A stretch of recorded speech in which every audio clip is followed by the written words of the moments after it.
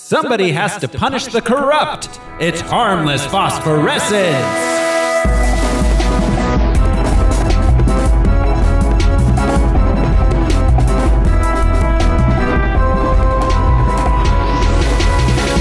Hello everyone, this is Throw Smiley, and I'm here with my meth-addicted urban free flow gang. Tell me who you are, guys. My name is not LBJ, it's Josh Cece. I'm Brian Lesh, and my looks have absolutely nothing to do with this. Are you there, War? It's me, Alaric Weber. And this is Harmless Phosphorescence. It's the podcast where we watch every theatrically released full-length live-action superhero movie ever made. We gather some research into the production and the source material, then we tell you all about it. This show is brought to you by our patrons. Patrons like executive producers Michael Beckwith and Atticus Burkett. You can be a patron too. Just head over to patreon.com/harmlessentertainment. We've got tons of bonus content there, including a Star Wars miniseries, holiday shows, a personal history of sound, which is about music. We do a weekly show where we count down the top 4 songs in the nation. We swear they are. But this week, however, we are going to be watching on Harmless Phosphorescence, The Punisher Warzone. This isn't like any procedure that we've ever done before. Well, that's why I'm here, Doc. Your facial muscles, tendons, bone structure, everything. It was destroyed. Evil has many faces. You look fantastic, brother. Yes. Darkness has many allies. This deal is going down tonight. Raise your army! But there is only one who punishes them all.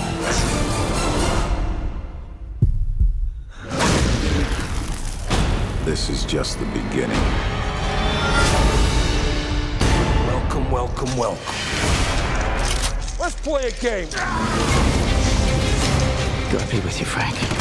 Sometimes I'd like to get my hands on God. FBI, drop your weapon! You're fighting a war.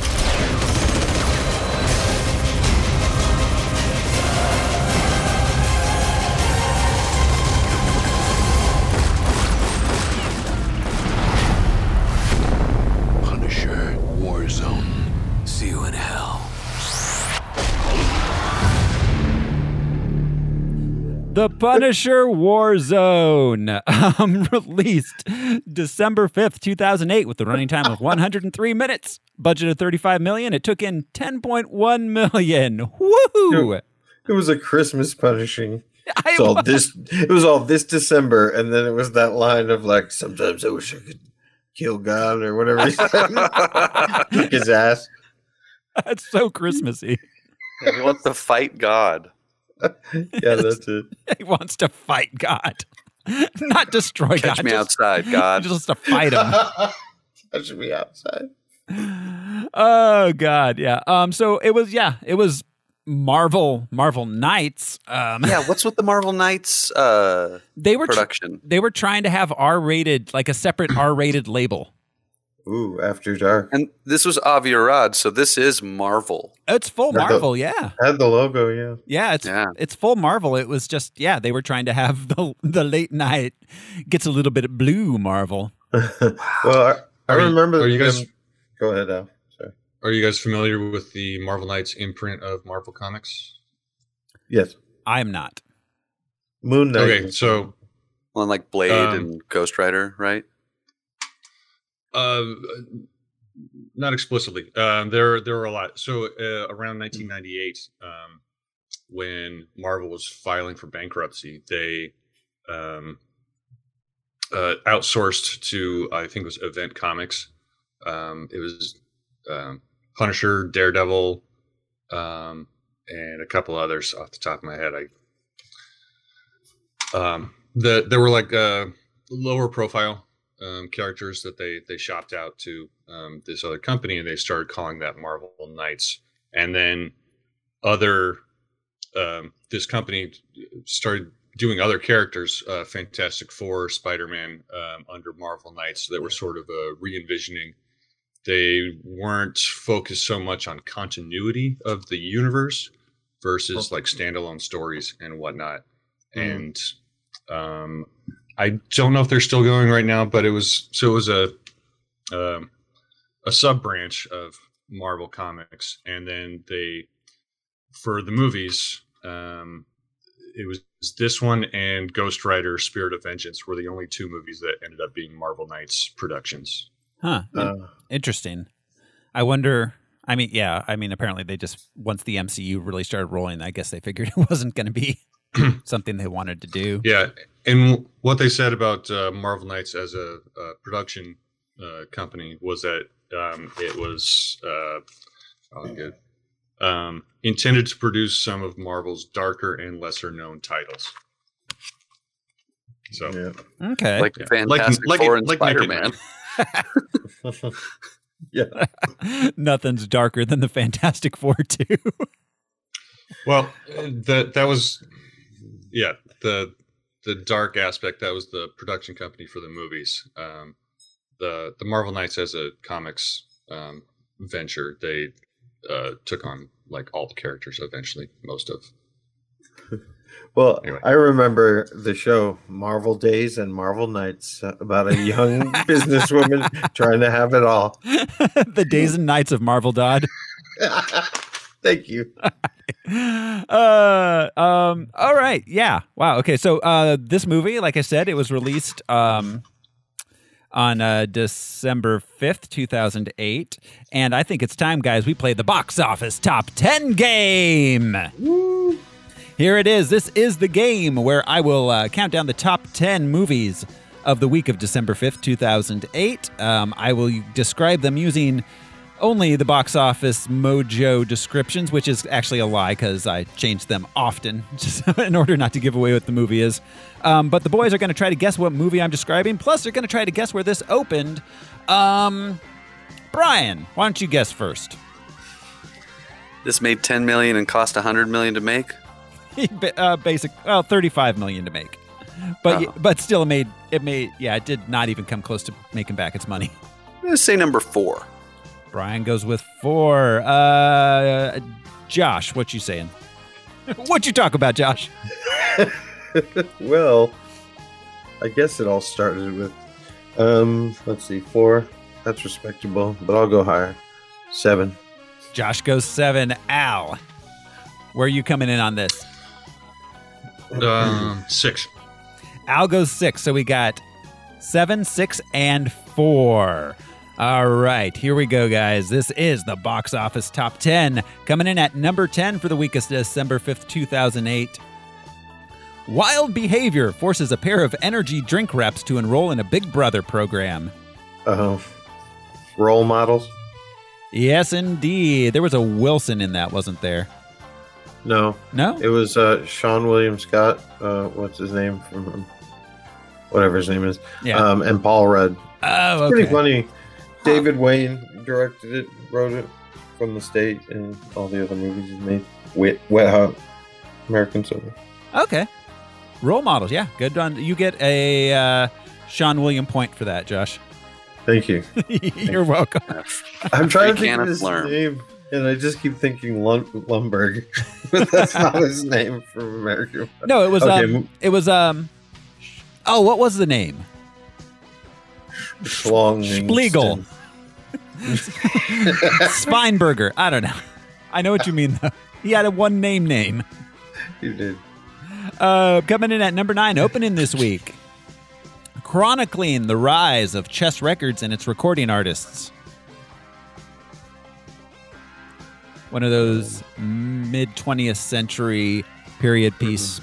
Stifler was his name. Stifler!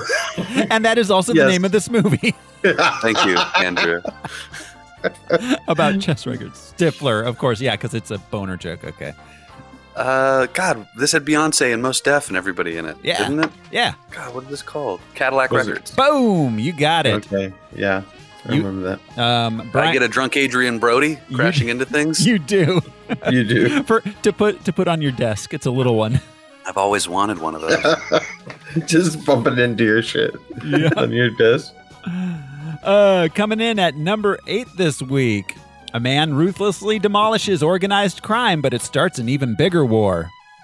This is The Wedding Planner. Yes.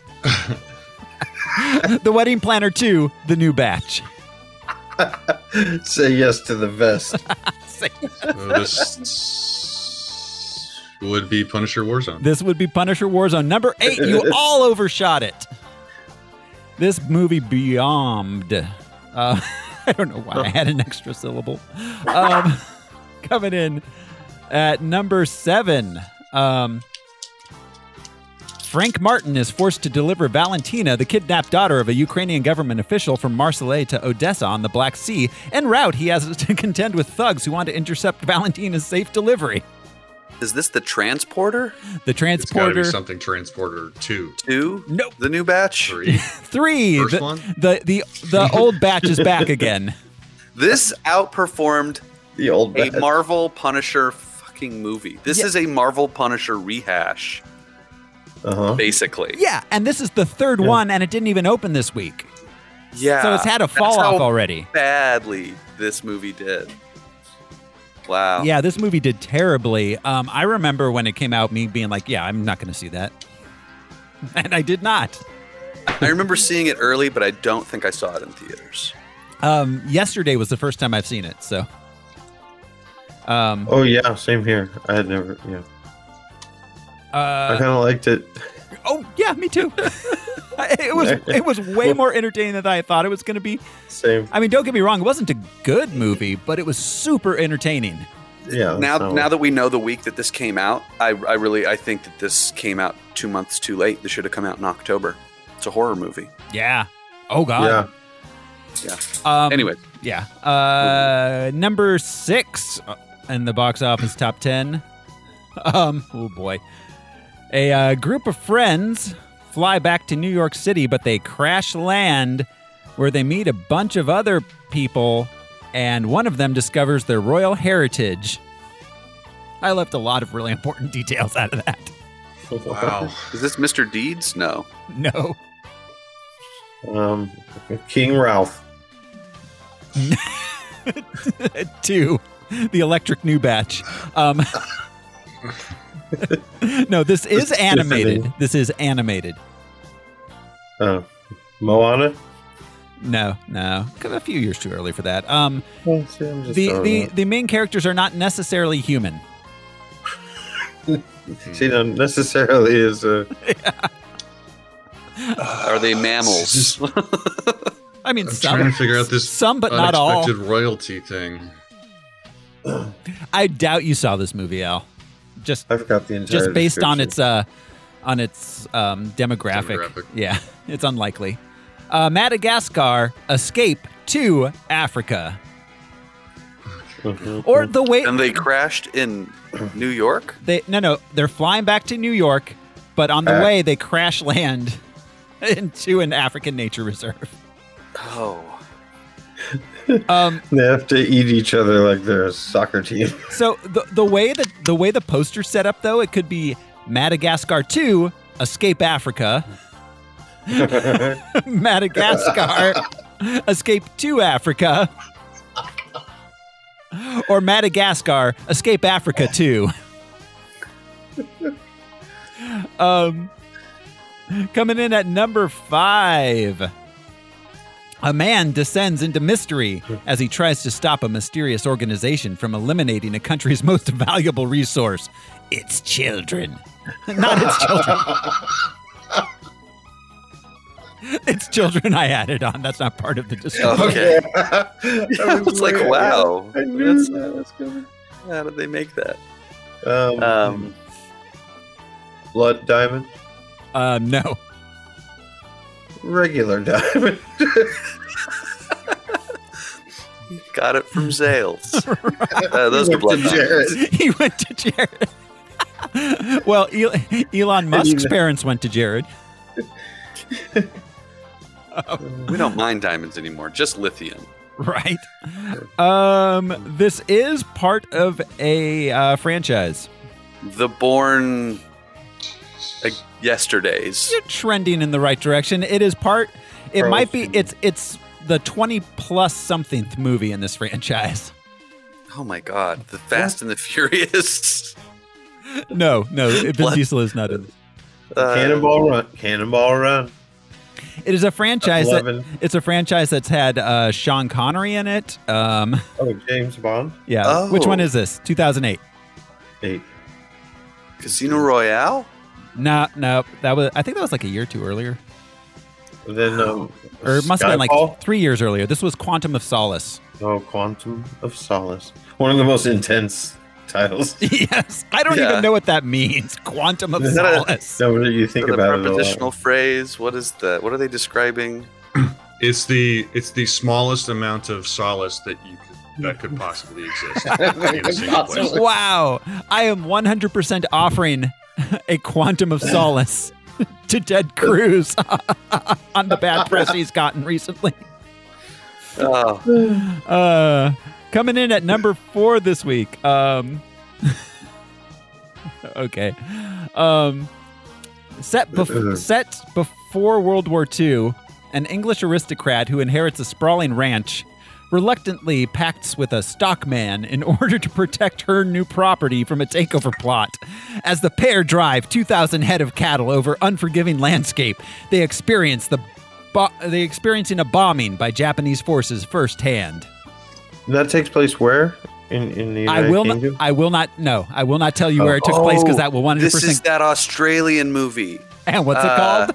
Shrimp on the Barbie. This is City Slickers 3. This is starring Tom Cruise's previous wife, Nicole Kidman. And I think that's Gyllenhaal with her. And I thought that was Viggo Mortensen. Shit, what is this movie Yeah, I think called? you're right. It's impossible to tell. I can't see the cast. I can only see the tiny little thumbnail of the poster. I can't remember what it's called. It's that Australian movie. It's not a city in Australia. It's not a horse. Is it Fury Road? The title of this film is Australia. Are you fucking kidding me? Oh, yeah, you could just pack that up and get out of here. That's the best you could do. That could be about anything. I know. I would at least call it Drop Bears. It's like, starring a can of Marmite. I call it Drop Dead Hitler. Yahoo Serious where Hitler shows up as your invisible. Wait, no, that was just done. Yeah, that was. Never mind. New Zealander. I thought I was being funny, but it exists. All right. Coming in at number 3. The canine star of a fictional show believes his powers are real. Oh, that's a cute. Oh, Bolt. Bolt. Yeah. Did we do that, or are we going to do that? I mean, maybe when we get to the animated shows. Oh, it's animated. It's animated. It's not yeah. It's not like Underdog where the dog's animated but the rest is real. No, it's all animated. I knew that one because my sister lent me the DVD like 3 years ago, and I haven't watched it yet. It's just been sitting on my shelf. It's cute. It was on a few times when my kids were young. Yeah. Yep. Oh my. Okay. Coming in at number 2 this week. Oh boy. A girl moves to a small town in the Pacific Northwest and falls in love with a mysterious classmate. Twilight. Boom! You get 5 points, 1 for each Twilight movie. I don't know. Were there 5? 4? I have no idea. I don't know. Stephanie Meyer probably is still writing them. Yeah. The craziest. I was hoping for some glitter. Yeah. Well, would you be a vampire or a werewolf?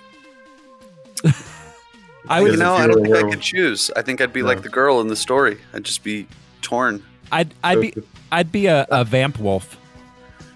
Yeah, there should be more hybrids. Instead of the regular vampires walking around. A werepire. That's got 2 bottom halves. All right. And can I get a Franken Yeti? Yeah, baby. Do you want to supersize that? For only 79 cents. Obviously. That's right. And coming in at number 1 this week, a couple struggles to visit all 4 of their divorced parents on Christmas. Hijinks ensue. The poster is white with red and green. And the couple's back to back going like, "Oh, we gotta do a thing." Yeah. I think it's called Four Christmases. Yep, it sure is. Vince Vaughn and who's the blonde? Is that Kate? What's her face? No, Reese Witherspoon. Vince Vaughn and Reese Witherspoon. Wow, I didn't even know about this movie's existence, and I had a feeling that it had Vince Vaughn in the lead. James Gandolfini is in it. Yeah, 08 was a little late for McConaughey. He was, I think, already being renaissanced, so it had to be Vince Vaughn. He is a pinch hitter sometimes. He is. And that is our box office top 10 for the week, which brings us to the character and comic background. Al, we did talk about the Punisher a couple more times.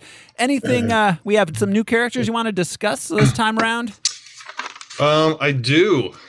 In fact, we have 9 new comics characters. No, you don't What say. the? Okay, some of them are kind of minor, and they'll go really fast. No problem. But we'll start off with David Linus Microchip Lieberman, often known simply as Micro. Thankfully. For the size of his penis. He is an ally of the Punisher, who assisted him by building weapons, supplying technology, and providing friendship and warmth on a winter night. Snuggle up like a solo in a tauntaun. Micro first appeared in The Punisher #4 in November of 1987, created by Mark Baron and Klaus Janson. Cool. Micro also served as the Punisher's cyber investigator and hacker, laundered and managed Frank's finances, and would establish and maintain safe houses. Maintain. He would change the sheets. Yeah. This is housekeeper. Someone's got to do it. Absolutely. All right.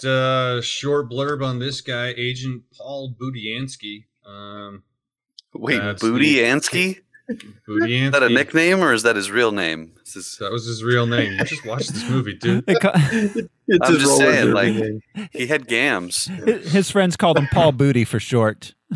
And when he was in shorts. Gams. Like, excuse me, sir, do those legs go all the way up? No, they stop at the knees. In the movie, he was an agent of the FBI, but this character was based on an NYPD officer of the same name in the Widowmaker storyline by Garth Ennis, the collected edition of which was published in September of 2007. Whoa. The line that we heard from the trailer there, sometimes I'd like to get my hands on God. And just touch them all over. Yeah, that was a quote from this same Widowmaker storyline that Budiansky came from. Okay. I just happened to be clicking through some of those issues. I think it was issue #2 that came from.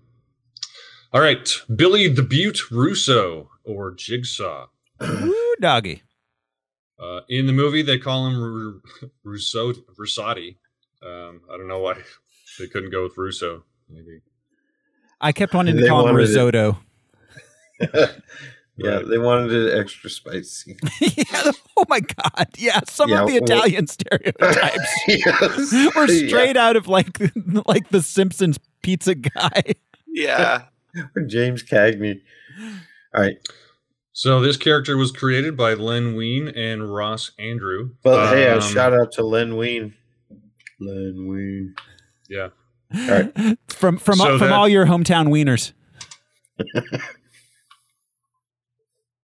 So that issue of Amazing Spider-Man #162 came out in November of 1976. Jigsaw's origin story was detailed in Punisher Year 1 in 1995. Russo was hired to kill Frank and others to cover up the execution of Frank's family. Failing to kill Frank in a bomb explosion, Russo is thrown through a glass window by Frank, left alive as a message to organized crime, and Russo's pretty face is reduced to a jigsaw puzzle-like mess of scars. So he was just simply thrown through a window in the comics. Yeah, this was a lot more gruesome. Yeah, he went above and beyond in this one. I always thought he was a cool villain. Aesthetically. I guess I didn't know much about his storylines. But... Yeah, I wasn't very familiar with him. He was awesome in this movie. Yeah. Yeah. My longest character background segment goes to Detective Martin Soap. Wow. I wasn't expecting that. Okay. Bring it on out. In the comics is a hilarious, like there was so much. Detective Martin Soap, he is an NYPD police officer and ally of the Punisher, created by Garth Ennis and Steve Dillon. First appeared in Punisher Volume 5, Number 2, May of 2000. Well, so he's really new. He is pretty new, yeah. Soap was plagued by bad luck throughout his life and career, starting from the day of his birth when he was dropped on his head by a nurse just after being born. Kidding me. If it wasn't for bad luck, he wouldn't have no luck at all. I was just going to say, his life was plagued by bad luck. Well, it sounds like he was alive. Now that I'm reading this and going over the skin, this sounds very Garth Ennis, like Preacher level Garth Ennis, like the dark humor in this kid's life. Let's see. As a police officer, Soap is assigned to the Punisher Task Force with neurotic behavioral psychologist Buddy Plug. Old Soap and Plug. B Plug. Buddy Plug. Yeah, yeah, Buddy. B-U-T-T-Y. You know, there's you can have a buddy plug, but you got to be careful who you use it with. I was going to say you should have your own. Try to have your own. Yeah, just for sanitation's sake. Yes. I carry mine with me at all times. Carry. Wink, I keep it safe and warm. Someplace they'll never look. That's the first place they always look. Yeah. The first place I show them. What can I say? Well, yeah. There's only so many orifices. Oh my God. What we need is a new orifice. Speak for yourself. I've got enough, man. I've got more than enough. Well, I would like to appoint members to this orifice. Duly elected to this orifice. Yeah. What does that all look like? You guys done? You guys done? Yeah. Cool. Plug would hang himself in their shared office after Soap criticized his Punisher profile. Not long after they first met. Damn. Not long after they first met. Jesus. Guy can't take criticism. Can't take a fucking joke. Jesus. No. Did he hang himself in front of all those boxes? Like in front of. Right in the middle. Right in the middle. I don't know. You gotta fucking solve these crimes on your own. I'm killing myself. I like in front of as if they were witnesses to this horrific. The boxes. All right, I'm sorry. So, okay. Soap teams up with another officer who's on another task force against the Nucci family, and they're scoping out a mansion. They're scoping out the Nucci mansion, thinking that that Punisher's going to arrive. So that was a plot element that showed up in the movie. Nucci gang, kind of. That female officer, Soap, they grew to be friends, and Soap tried to make a move on her, but she turned him down, saying that she was a lesbian. More of a body wash gal. And we're not sure if that was. Anyway, he was like, "Come on, everybody likes a little soap on them." Do we like more it than or all in one? The pair are confronted by the Punisher after the Punisher killed everybody in the Nucci mansion, and he gives them compromising photos of the mayor and the police commissioner in exchange for wait together? Were they together? Yeah. Or I don't know. I don't know. I wasn't on this case. What if that happened in Gotham? So he gave them the photos in exchange for all the information they have on the vigilante task force. But Soap uses the photos to blackmail his way up to the office of commissioner. Oh my God. That benefits Frank, right? Not for long, because Soap would be demoted back to detective, back to the Punisher task force, after pictures of him soliciting prostitution surface. Oh my God. It's pictures all around. Kissing the mayor and the original police chief. It was caught up with him. Yeah, Frank Frank almost had like a Batman Gordon thing going for a minute. Yeah, almost. He did, yeah. The Punisher convinces Soap to become his official NYPD informant. Maybe official. He has a medal. He's got a badge. He just wears one of those Punisher T-shirts. You know?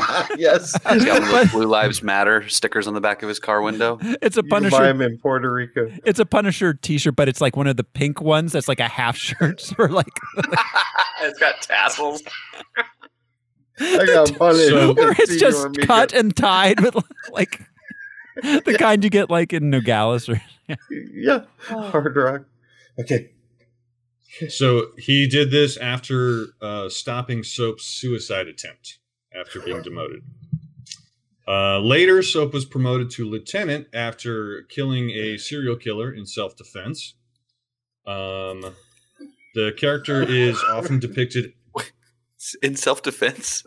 I mean, if it was a serial killer, he probably could have gotten away with it either way. Yeah. Anyways, yeah. Either way. Anyway, the character of Soap is often depicted as a barfly, which we see several times in this movie. After becoming increasingly despondent over his luck and life, Soap is told by Castle when things aren't getting better to just go. Following his advice, Soap leaves the NYPD, moves to LA, and becomes a porn star. There's a Jesus, point, Marvel Knights. What the fuck? The fingers up. This wasn't Marvel Knights as far as the comic books. Oh, it was Penthouse Letters. It's just Marvel. Anyway, up to it was that Highlights point, magazine. Okay. Soap becomes a porn star. Up to that point, he had simply been unaware that he has large genitals. What? They said this in the comic? Why is any of this relevant? That's so crazy. Not on your judgment of including it. It's incredible. But why is this relevant to the story of the Punisher? Right. Who finally told him? Does he end up like, okay, so this is my question. Does the Punisher wind up going to LA and like busting like a human trafficking scheme or something? He's like, so you're still my inside guy. Also, adult films. Is he doing homosexual adult films? What? It's hard to break in on the hetero side of things, I hear. Well, what's a better question is to have made it that long in life without anybody mentioning the size of your giant genitals. Well, he probably didn't wash below his waist. He's probably one of those, like, I don't need to wash my leg. Ironically, not even in the academy. Yeah, ironically, he didn't use soap. Oh, yeah. How do you get that old without being like, well, look at this. Look what's happening there. Never saw another one. All right, Al, go ahead. All right. That leaves us to the last five. We've got. Oh, my God. Yeah. Okay, we've got McGinty, Carmine Pizzi Gazzara and his son Ink, and Christou and Tiberiu Bulat. These were 5 characters that were in the movie, all villains or henchmen originating in different Punisher comics storylines. Boom. Okay. Wow. Thank you, Al. Thank you, Al, for that long trip down Soap Lane. Wow. Oh, I was thanking you for putting up with us. Well, yeah, there's that too. Yeah, your information. Yeah. I mean, we've been thanking him for that for years, though. So this came out in 2008. I just want to circle back on Soap again. When did Soap originate in the comics? 2000. 2000. So between 2000 and 2008, this man's character, he's not a real person, went through all of this. Yeah, that's an arc. Well, I don't know if this may have this was continued between after 2000 and 2008. Yeah, I don't have solid dates on that. After the phenomenal success of the character on film, they decided to expand and really take him out there. Yeah. A lot of highs, a lot of lows. Right. Yeah, they're like, he was so good in the movie, we'll put him into other movies in the comic. Or Soap. It's so weird that they would include that as a career choice, not to diminish, that as a gig, but why? Why a cop to LA to porn? Have you ever read Preacher? No. Okay. If you had, you would know why. I'm pretty sure it's all Garth Ennis. He's got a very interesting sense. He's got to have a porn star in everything he does. His thing. Yeah, they have a couple of characters in Preacher called the sexual detectives. Oh, that's their business. I too am a sexual detective, Al. The case has gone cold, but I'm not giving up. Yeah. All right. Well, thank you, Al, and that brings us to the film itself. The Punisher: Warzone, the sequel to the 2004 Punisher, was announced prior to its release, prior to the original movie's release. They were already planning on making Punisher 2. Okay. Wow. Yeah. Avi Arad announced it as saying it would become the 5th Marvel property to get a sequel. And Jonathan Hensley, who directed the first one, was attached to it, as was Thomas Jane. And Thomas Jane announced at the time when the first Punisher came out that the villain would be Jigsaw. They started writing it. It was being written all through 2005. In 2006, they announced that it was going to be produced in Louisiana. It had to be pushed back due to Katrina. Wow. Yeah. Katrina might have cost us the sequel with Tom Jane, like a year earlier. But so Jane apparently started getting ready for the role. He started training, buffing up. Then in 2006 or 2007, early 2000s, in June of 2006, he announced that he was no longer going to be in. Thomas Jane announced he would no longer be in Punisher 2, that the script was not up to snuff, and he wasn't going to be a part of a movie he couldn't get behind. Huh. Apparently, I didn't think it was a bad script. No, it's got some scenes and lines that really work. This movie, I don't know if it deserves the reputation it has, because it was really entertaining in like a Verhoeven 80s Lethal Weapon-y Oh my god, I have a direct comparison to Lethal Weapon at one point in this movie. I mean, tonally, this movie is a huge shift from the first movie. So much. Yeah. I think that may have been. That's why I asked. What caused him to step away, if anything, about the script is what are you trying to make the Punisher and all of the bad guys into? Well, also, this script is not what he was looking at. It got rewritten twice after he stepped away. Okay. Interesting. Yeah. So he left. What's his face? The original director left. I can't remember his name. I just said it a few minutes ago. Jonathan Hensley. He left too. And got rewritten a couple other times. We have it was originally, let's see, Markham and Holloway, who wrote Iron Man, got put on this. They wrote Iron Man. Their original script didn't have a lot going on, and then it was a rewrite was done by Nick Santora. Nick Santora was a writer on The Sopranos, Prison Break. Let's see. He wrote The Long Shots. I mean, he did some writing on Lie to Me, Law and Order. So he's mostly done TV stuff, but he has a writing credit on this. He did the main rewrite. And then it was given to director Lexi Alexander, one of the first female directors we've had on this show. Have we had one prior to this? Wow. I don't know if we have. Shit. Is this the crazy? She didn't direct this film though, right? Yes, she did. Wow. Yes. Wow. She did. Lexi Alexander.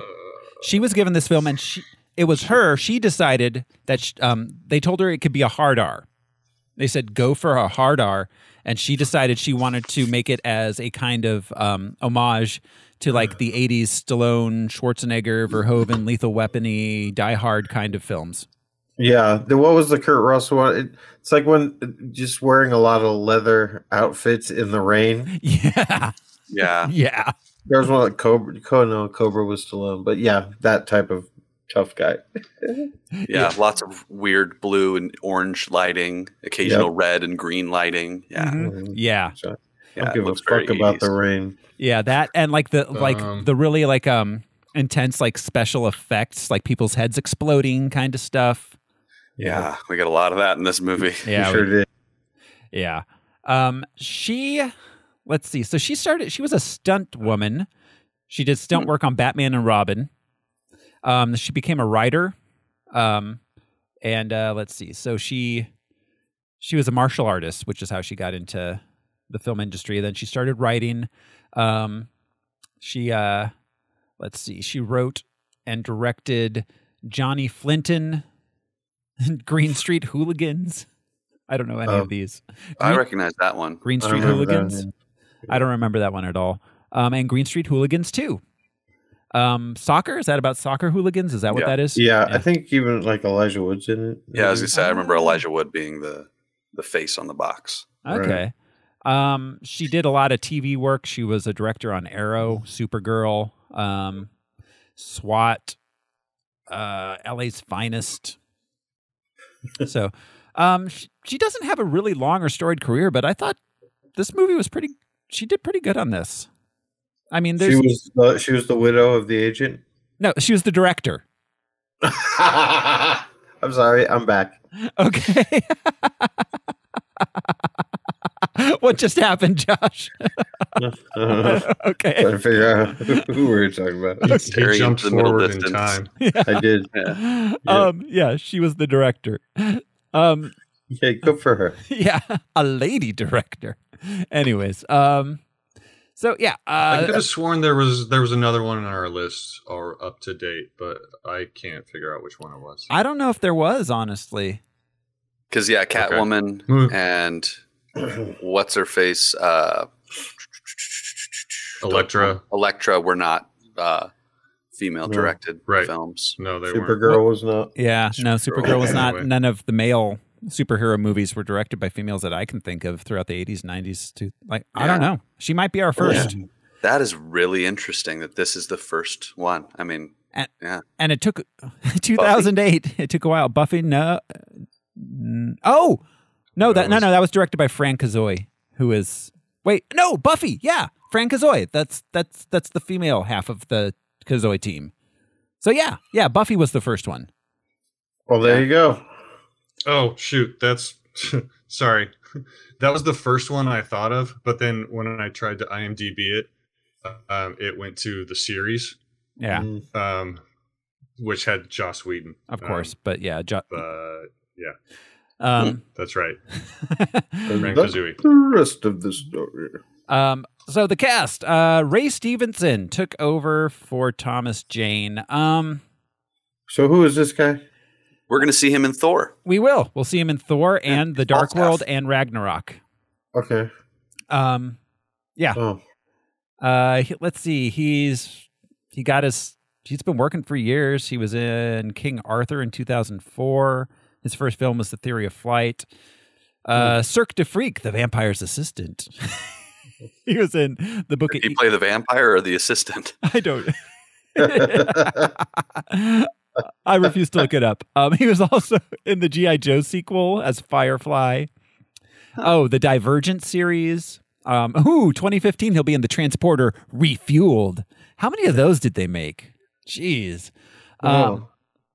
He did a lot of TV work. Let's see. He was in Rome. He was Titus Polo in Rome. He was in Dexter. Yeah, he was a big bad in Dexter. That was actually those the bad seasons, but he was compelling in it. Played a gay Ukrainian hitman. All right. Oh, he voiced Gar Saxon in Star Wars Rebels and Clone Wars. Oh, that's cool. That's a deep cut. And we got let's see, he's been in Vikings. He was the star of Vikings in season 6, apparently. It tells me. I've never watched Vikings, I don't know. So he works. He's just kind of tough guy. Honestly, he was Blackbeard in Black Sails, the pirate show. That was pretty good. I never watched it, but I heard it was good. Yeah. He was okay. He was no Thomas He Jane. looks like Punisher from the comics. Yeah. I think he is the most right straight out of the comic book appearance. You know, his acting and his voice are not the same, but the way he looks. Yeah. Especially in that opening scene. He looks like fucking Frank Castle. Yeah, cool. he does. We got Wayne Knight as Microchip. Newman. Newmania. Yeah. Newman, Jurassic Park. It's Wayne Knight. You know who he is. It made me think the whole time, are they going to make him turn on Frank Castle? Yeah, right. Like, it's a weird casting choice because he just is a smarmy asshole and, betrayer of protagonists. Yeah, that's what he does. He's probably mad that his real nickname is Microchip, but everybody went with Micro instead of Chip for his name. God damn it. Like, fuck you. Right. That's his motivation. That's why he works for Frank. He wants revenge on the world. We got Colin Salmon as Agent Paul Budiansky. Colin's the Butt Man. Yeah, the Butt Man. Budiansky. So in tangent in Wisconsin, there's a real estate agent called I can't remember the first name. It's like Mike or something. Dickman. Yeah. And his signs are up everywhere. And every time I drove by, I'd be like, "The Dick Man wants you to buy a house," and I'd make my kids laugh so hard. They'd be like, "Kids, he doesn't even know he has a big." Yeah. There's an auto dealer in El Paso that's got a similar name. I can't remember what it is, but yeah, you drive through and you see the big signs, and that guy's totally self-aware that his name is like innuendo central. No. Well, yeah, you might as well lean into it. Yeah, or it's going to be a life of conflict, just arguing with you. Yeah, one day in grade school, he's like, "You guys aren't making fun of me anymore." I'm taking it back. Yeah. We have a deli here in Tucson called Dickman's Meats. Oh, yes. Yep, that's embracing it for sure. For sure. Mm-hmm. All right, we got Colin Salmon. Not from Key and Peele. Let's see. He was in 3 James Bond movies. Okay, let's see. He was in Tomorrow Never Dies, The World Is Not Enough, and Die Another Day. All Pierce Brosnan era. Who did he play in that? Charles Robinson. Interesting. He was in Alien versus Predator, The Bank Job, Match Point, Blood, The Last Vampire. The last vampire's name is Blood. That's makes sense. What a coincidence. Right. How to Stop Being a Loser, Resident Evil Retribution. Mortal Engines, that movie. London Has Fallen. A bunch of action stuff. He did a lot of TV work too over the years, as all these guys seem to. He was in Dinotopia. Ooh. Bad Girls. He's let's see, he was in Doctor Who. A couple episodes of that. Did some Law and Order work, of course, as everybody does. I think everybody on Earth has to be in Law and Order at some point. Yeah. NTSF, SD, SUV. Okay, I'm trying to figure out what that stands for. It's TRV. No, it's NTSF SD SUV. What is this show? National Transportation Safety TSV. Foundation. Okay. Oh, it's a parody. Okay, it's a parody. It's a parody show. Okay, National Terrorism Strike Force, San Diego Sport Utility Vehicle. And the whole show is just a bottle episode of him and his partner in an SUV driving around San Diego looking for terrorists. A MacGruber. I hope so. Let's see. He's been on Krypton recently. He found it quite pleasant. He was Zod. He played General Zod in the Krypton series. That's actually kind of cool. I could see him doing that. Yeah. Yes. Doug Hutchinson as James Risotto, a.k.a. Looney Bin Jim. This dude. Woo! He was in The Green Mile, The Chocolate War, Fresh Horses. Oh, he was in The Lawnmower Man. Oh, he was in Batman and Robin. He was X-Files, right? One of the gang leaders. He was in X-Files. Yes. Yeah. The Python, he could go through the. That dude. Yeah. Oh, what was his name? Eugene Toombs. Eugene Toombs. Toombs. Yes, Toombs. He had more than one episode. Yeah. What did he do when he was? He did something when he was kind of young, not like child actor. He was on the Young Riders. Young Riders? Yeah. Really? He was. My wife was on Young Riders. Wow. I wonder if she knows him. No. Tell her to give him a call. Let's get Doug. Let's get Hutch. We call him Hutch. Okay. I call him Dougie H. I call him Sling Blade. Dominic West played Jigsaw / Billy the Beaut. Fucking McNulty. Yeah. McNulty on The Wire. I like him. Yeah. He's very British. Yes, yeah. Yeah. Which, I always forget. Yeah. I know. They're sneaky. He was on he is on one the of those Alienist. Sneaky Brits. Well, how many actors have you ever been surprised and you're like, what? Yeah. But anyways, this shows he's like that Tom Alienist. Holland level of sneaky though with that shit. Yeah. Yep. Yeah, he is. You're like, oh, you're from Brooklyn? Oh, you're from Baltimore? Oh, what? My whole life is a lie. Yeah. You're from something on something. Yeah. Let's see. Okay, so he was in Spice World, the Spice Girls movie. Wait, was he their manager? He was a photographer. Okay. He played Queen Amidala's one of Queen Amidala's guards in episode 1. He did. Yeah, he did. Holy he really did. Hutch did? Wow. Yeah. He was in 28 Days, not 28 Days Later. Oh yeah, Sandy Bullock was in rehab. Yeah. What movie? There was a movie where someone got that confused and was like, "When are the zombies attacking Sandy Bullock?" And then it turns out it was in Bird Box. From? Oh my God, yeah. Then it turns out it was Bird Box, where they attacked her. I thought that was a subscription service. They just send you a bird in a box. A bird of March. It makes it. If it doesn't, it doesn't. Nature. He was in Chicago. Mona Lisa Smile. This dude works. Hannibal Rising. Wow, he gets a lot of work. This guy, John Carter. Most recently, he was in the 2018 Tomb Raider. And other than The Wire, he's been in a number of TV shows, most recently Stateless. Les Miserables. That was a TV show. And upcoming The Pursuit of Love. He's an incredible actor. I can't say it enough. In this, whatever, but yeah. Yeah. Dash Mihawk as or Dash Mihawk, I don't know how to say it. As Soap and his amazing penis.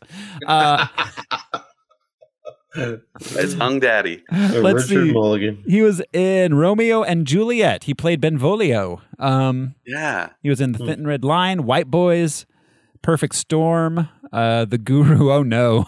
The Guru. I always get him mixed up with who's the real aggressive New Yorker? What's that dude's name? Oh, Michael Rappaport. Rappaport. Yeah, Rappaport. He does have a they Rappaport. look the same to me. Yeah. They got a similar look. Their heads were like bound when they were children or something. They're really like tall, narrow-faced guys. But the rest of them is not, you know? Yeah. Naturally, yes. Let's see. He was in Kiss Kiss Bang Bang, Hollywoodland, I Am Legend. Dude works. He also, oh my God, he has a discography. He has a music career. Please let him be a rapper. Please let him use Soap as his name in his music career. It's just him rapping about his film career. Soaping up. Wow. Suds. He's featured in a lot of things. He might be a rapper. Wait, I've got to look this. I've got to figure this out. Please. Oh my God. Is he music? Okay. He started a band with friends. That just makes me think of the sitcom Friends. When he was 12 years old, he started a band with his friends. It was called SDC, which stood for Strictly Devastating Crew. Ooh, shit. It wasn't for the Urban Free Flow gang? In 2004, he was on Sabak Red's record Subocalypse, A Change Gonna Come, on the track I Have a Dream. He did music for the Green Street Hooligans soundtrack. He collaborated with Daniel Friedman, a jazz drummer and percussionist. Since 2015, he's been in the band Diz and the Farm. I think he's a singer. I think he sings. I don't think he raps. Although Strictly Devastating Crew. Yeah, well, he was a duo with DJ Jazzy Sponge, right? And Soap. Romano Orzazi is Nikki Calvella, the undercover FBI agent. Julie Benz as Angela Donatelli. Dexter's wife. Darla from Buffy. She was actually the first person you see on screen in the Buffy series. Stephanie. She had a weird accent in this movie. Everyone had a weird accent. But hers was the most noticeable out of everybody's. Yeah. Larry Day as Agent Miller. Ron Lee as Captain Ross. TJ Storm as McGinty. The leader of the Urban Free Flow gang. Yeah. Questions there, yeah. Jude was like, call them the Jumpy Boys. And then when they said they were the Urban Free Flow gang, he was like, no, that's stupider. Yeah. Fucking hardcore parkour, man. Yeah. Hardcore. Bianca Mergel as the girlfriend of Jigsaw. She was in like 30 seconds of this movie. Mark Camacho as Carmine Gazzara. A bunch of other people in bit roles. So was that the guy that looked like Chaz Palminteri but was not? That maybe? Gangster. Anyways. Yeah, I don't know. There's not a picture of him. So this movie has was it 20? Let me see. 20. What is it? 29% on Rotten Tomatoes. It has a one. I thought I'd read one star review, and I thought I'd give us a range here. So Matthew F. writes, dude, I hate this movie because of the way Nicky Carvella is portrayed as straight, when in the comic books he is, in fact, gay. 1 star. All right. I mean, that's fair. Yeah. Yes. Issa G writes, I used to hate it, and now I like it. 4 stars. I don't know what happened in between. What made you change your mind, Issa? He was stuck in a room with only. Do we have a review from our Brendan Glacane did not review Punisher Warzone, unfortunately. Damn, is he going to be our new Siskel and Ebert? Well, if we've got him, we got to read him. Yeah. He's only done a handful of movies though, so unfortunately, it's going to be pretty limited. But yeah, there'll be gems though. Yeah, Nolan burgers. There'll be Nolan burger. There'll be a Nolan burger or two. Tristan C writes, one of the best superhero movies ever. Period. Wow. So Tristan C. 5 stars. Something for everybody out there. Yeah. That's pretty much it, guys. That's the end of our production section. Are you fellas ready to jump into the movie? I'm going to get my applesauce back. I'll take 2 Berettas, please. Let's punish the Punisher. Here it is. The Punisher Warzone. We open with the Marvel Knights logo. Then we get a credit sequence in which the Punisher watches the news. It's telling us there's a mob boss that was let go. There's crooked judges and all sorts of New York-y crime Punisher stuff. We get an establishing shot of New York. We're in New York, guys. No more Miami or Seattle. Where it's supposed to be. Yeah. Yeah. But we don't spend any time in Puerto Rico. None. No. Not even for a family reunion. Although many characters refer to like this town. Well, in this town, it's ... or you'll never do something in this town. Like it's so provincial. It's like, oh, you mean one of the biggest in the world? Yeah, you're probably right. Well, and like they were trying to like not specifically mention it was New York, but there was the Empire State Building. Yeah. Or no, it was New York. I don't feel like they were trying to show you. Yeah. Yes. So, all right.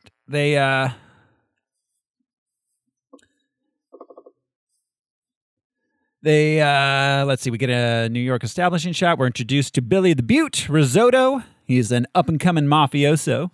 He's going to make it in this crazy town, this business.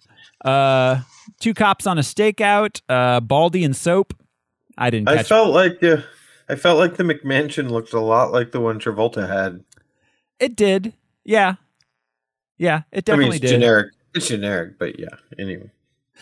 Oh, yeah, definitely generic. But yeah, I wonder if that's just a mansion that they shoot at a lot. It's the same like rap music video mansion that everybody uses. Yeah. Or soap pornos. Which are pornos based on the sitcom Soap from the late 70s. I loved the one with the Who's the Boss Lady in Benson. Yeah, it's called Getting a Mulligan. Richard Mulligan and Billy Crystal and the Puppet was a really heavy scene. The Puppet watched. Soap was an amazing show. So all right, Baldy and Soap are on dick too. Yeah, there's Baldy and Soap are on a stakeout. Soap says he wants to arrest the Punisher. Baldy admires what he does. In the house, Billy meets with the head of the family, who's a very spicy meatball. Yeah, he really is. Very Italiano. It's very like, it's like, why you no taco with your accent no more? Like levels of like, wow, this is bad. Yeah. It's like Mario and Luigi's voice. Yeah. Totally. It's like, it's a me, Mafia. Yeah. Mafia Brothers. Mafia Brothers. Nintendo Dark. He's like, you're crazy like your brother. It's like his nickname is Looney Bin Jim, so it's just funny to even bring it up to this guy. Looney Bin Jim. And I kept thinking Looney Tunes, like he was going to be Bugs Bunny. Yeah. He kind of was at times. Yeah, that's true. Yeah, great point. Because he was just mayhem. Yeah, maybe more of a Tasmanian devil than Bugs Bunny, but yeah, definitely cartoonish destruction. I likened him to a spider monkey at one point. Yeah. Oh, yeah. Yeah, I could see that. So, all right. But it's like, I like to think that there's a third brother who's just a little off, and he's Walmart greeter Gary. The third brother plays the Scarlet Witch. He needs like an FDR acronym. That's true. He's not LBJ. That came out of nowhere. Just like, oh wow, it is though. All right, so Billy is arranging for biological weapons to be brought in by the Russian mafia. The Godfather does not like that and says, "Don't do it." Then everybody except Billy goes downstairs for dinner. And what a dinner it is. The Punisher arrives and kills everybody at the table by spinning upside down from the chandelier and shooting. Why does he need a fucking road flare? Yeah. Because he turns the power off. But before I kill everyone, dramatic lighting. There was a very liberal amount of neck snapping. Yes, there was. I hate when neck snapping happens because it can be done, but it's a lot more difficult than they make it look. But Frank was just like grabbed his wife, just like neck snapping right and left. It's just like pointing at people and their neck snaps. First thing he did, he went straight for the elder Cesare and cut his head clean off. Oh yeah, and it rolled. Which is also a difficult thing to do. Yes. Yeah. Yes. Frank is just that good. Just that good. As far as the road flare is concerned, A, so he could see himself, and B, scare tactics. I think so he could see himself? He's like, I gotta see my hand. Not so he could see himself, but so he himself can see. Yeah. It illuminated the area. Yeah. And we said it before, but he has Batman vibes, Batman energy sometimes. Oh yeah. Yeah. He'll use the shadows to scare you and then fuck you up. That's the thing about the darker superheroes is that they are just really super drama queens. Yeah. Yes. Just maladjusted, whiny often. That's very theatrical. Jude and I talk a lot about Star Wars. Maybe too much about Star Wars, more than any two humans maybe should talk about it. But and our number one takeaway is that the Sith are fucking dramatic bitches. Yeah. Yeah. Yeah. They're queens, man. They just love the attention. Yeah. Right. Yeah. They're just all about the show. If they could do shit in secret, they'd get a lot more done. Absolutely, but they've got to put it on for everybody. You just had to sign your crime, didn't you? Yeah. I do it in secret until my grand reveal. Yeah. All right, so Billy gets away. He just kind of disappeared. He was up in the room and then he's gone. Yeah. They showed him on the balcony. Basically, he said to Pitsy, "Let's get out of here." So, If only were the they other doing the cousins at the family dinner thing? Like, hey, let's go for a walk. Let's go outside and smoke a joint or something. Is that why he wasn't at the table? Like, it seemed very like he was like a juvenile in the family. He was definitely still mad about being told no when he wanted to allow the Russian mafia to bring a biological weapon into New York City. No, you guys never let me do anything. I was like, well, this is one time I'm lucky that I sit at the kids' table at these things. What's up, Al? He... In the scene, right after Cesare told him he was as crazy as his brother, Looney Bin Jim, that's when he gets mad and he says, "I'm not eating with that shitbag." Okay. Yeah. Oh, and that's right before he says, "I shit in a bag." That's really funny. That was right after he said, "I shit in a bag." Shit in a bag, dick in a box. Whatever you're into. So, all right. On Punisher's way out, he's spotted by a cop who gives him his car. Is that what happened? Yeah. Yep. Tosses him the keys. He has got. That's like some OnlyFans level of like. Yeah, he's simping for the Punisher. Yeah. I liked some attention to detail on his after killing all the guys on his way out the mansion before the cop finds him. He's sniffing a lot. Just as he's walking by. Later, he has to reset his nose with a pencil, using a pencil. Septum, yeah. Huh. But yeah, there's that attention to detail that they just had him sniffing about 5 minutes before they reveal his. Did he get pistol whipped or something in the face? I didn't even see him. He headbutted somebody. Oh, Okay. That's what it was. That makes sense. That's pretty good. brutal. Yeah. It was a very brutal movie. it was a hard R. Yeah, there's some. You know, I will say this about that scene where he resets his nose. As somebody who has had their nose broken, there's a lot more blood involved, regardless of how badass you are. And that would have been really cool to have him just bloody nose, gushing, just, killing people. But to Al's point, there is a scene even towards the end with LBJ mocking him, like pointing out where he would be hurt and should be hurt. You know what I mean? And just proving that the Punisher either ignores the pain, likes the pain, but definitely fights through the pain. Yeah, absolutely.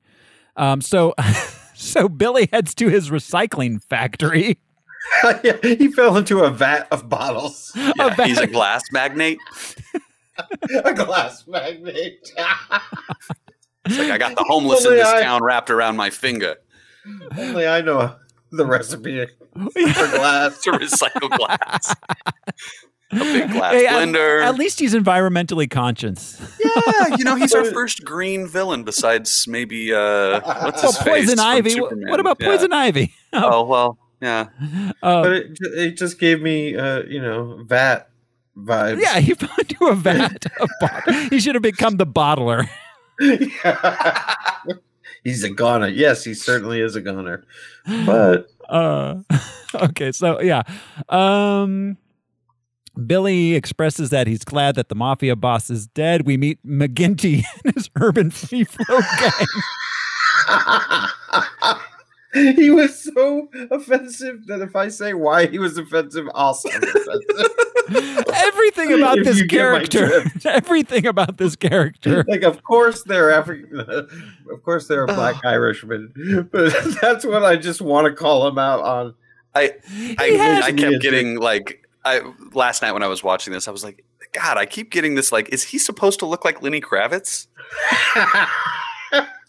I feel like that's offensive for me to say. But he was like short of leather pants, looking like Lenny Kravitz. Well, how are you going to get to that building? He's like, look, are you going to go my way, or are you going to go the Punisher's way? Kravitz. So, but he had a Lucky Charms level Irish accent. Yes. His name is McGinty. McGinty.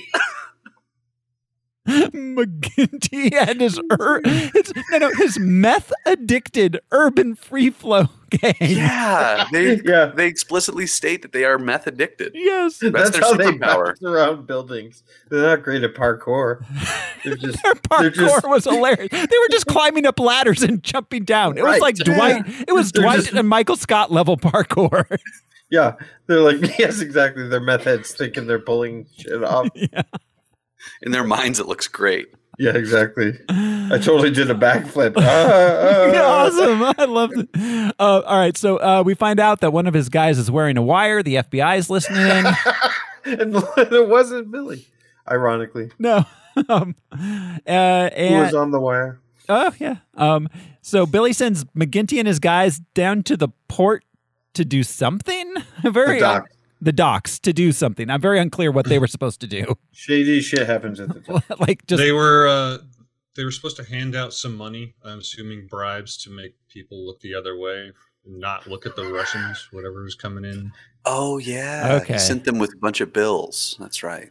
Oh yeah, and this is how they do that in a general, like putting out a flyer, like it's a boat show or something, and they all just show up to get their. Well, yeah, and we find out he's getting low on money, and he's like, "Where's the money?" And they're like, "It's down at what's his face's house." It's in Bill's house, and Jim's house, and Donatello's house. Donatello and Raphael. It was. Yeah, it's not your money if you don't keep it. No, you know. Once it's money, it's true. Just possession is 9/10 of the law of money. When it's dirty mob money, it 100% belongs to the mobster that's holding it. Yeah, as we saw in Batman, with the Joker sitting on the pile of bills. Yeah, yeah, it's the Joker's money now. Yeah, yeah. So Frank sneaks in. He kills the mob guy wearing a wire. He finds out he's an undercover agent and gets all sad. All hell breaks loose. The FBI comes in. They try to get Frank. Frank throws Billy into his vat of bottles. And the whole time, Billy isn't trying to climb out. He's just angry, yelling at Frank about it. Screaming with his hands not out trying of the to do glass. anything, just going, I hate you, Punisher. I hate you. Curse this inevitable end. Yeah. Frank escapes and heads down to his underground hideout in the subway. Always underground. Yeah. It was not as clean as the Dolph sewer. Lundgren. Yeah. It was very lived in, like Nothing will live in. the love seat, and Yeah. he had like a dirty coffee table full of like, I assume, gun magazines. One gun magazines and one copy of Mademoiselle. In case somebody comes over. Then let's see. We discover Billy survived, although he's been terribly scarred. And he had an iconic super villain scene where he's wrapped up in bandages. Oh yeah, that's sitting in a chair. That's coming up. That's we're not there yet. Oh. Okay, my bad. We get the funeral for dead FBI guy. We meet his partner, his widow Angela, and his child Grace. Angela and Grace, wasn't that a 90s sitcom about like a pair of Southern ladies? So we discover that his partner Paul, Mr. Booty, wants to go after the Punisher. He promises the widow he'll bring the Punisher to justice. Frank, of course, is watching from the shadows, watching the Feeling funeral guilty. from afar, as they always do in every fucking funeral on film ever. I wish they had him in a black dress with an umbrella. Just shot from a ways away. So I have a question about this. Frank killed a guy that was undercover. Yeah. And he discovers it. Don't you think Frank would just be like, fuck, I used to do that job? Yeah, I know. It's rough. Yeah, it's weird to just all of a sudden they mention once again 5 years of operation. He's like, oh, that was the first time he's been indiscriminate when shooting at a crime scene. I don't know. I don't know why this one really got to him. Maybe it's because he had a wife and a kid. Well, he says he had a family. Does he think none of those like gangster guards he kills have families? Well, no, they're evil families. Yeah, they're evil. Exactly. He snapped the matriarch's neck at the table.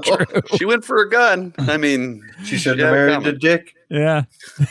Hey, real quick, going back to comics, that 12-issue run that was called Widowmaker, that story arc, that was about 5 widows of criminals that the Punisher had killed. Okay. Who band together That's awesome. to try and seek revenge against the Punisher. They made a movie about something like that recently. But that's an awesome storyline. But I think it was called The Kitchen. I think it took place in Hell's Kitchen. It was like Melissa McCarthy. Oh, then African American actress, then other white actress.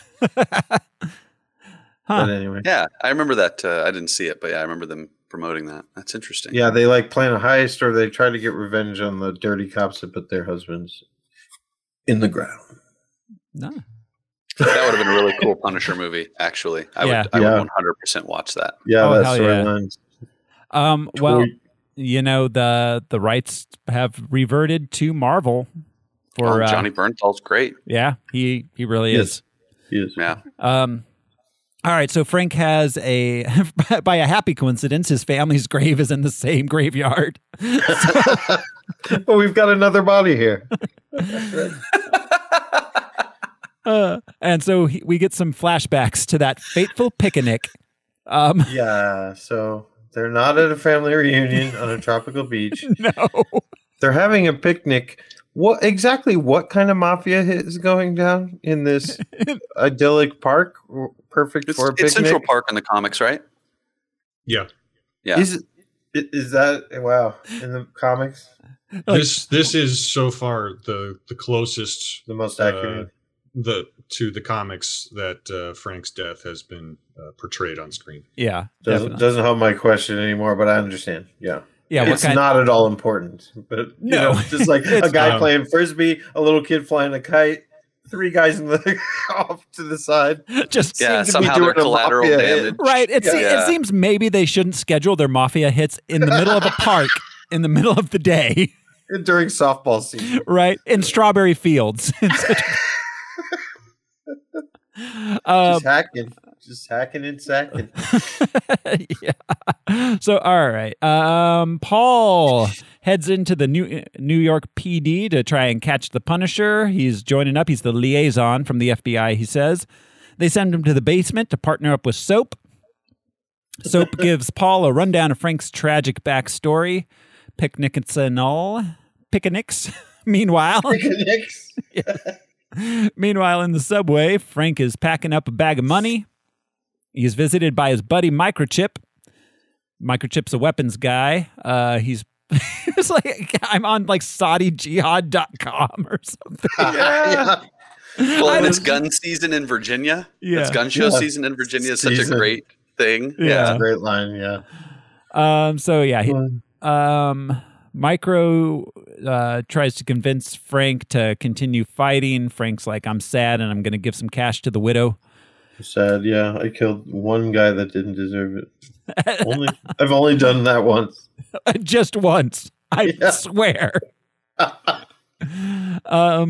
Then we find Billy wrapped in bandages doing the Joker scene.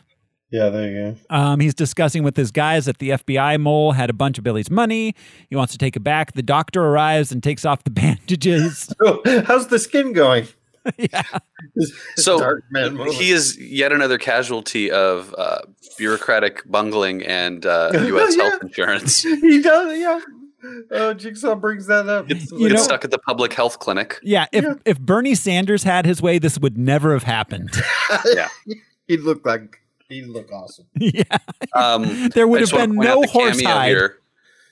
Cass Anvar, who is no longer on the Expanse for obvious reasons, but yeah, he is the plastic surgeon. Oh, okay, which is interesting. So, all right. Billy is displeased with his new look. After the bandages are removed, he kills the doctor.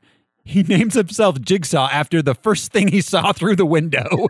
But he could have gone with Lady Liberty. He stabs him in the skull with scissors. Yeah. Not in the temple. No. In the forehead. A lot of gruesome head damage in this. Yeah.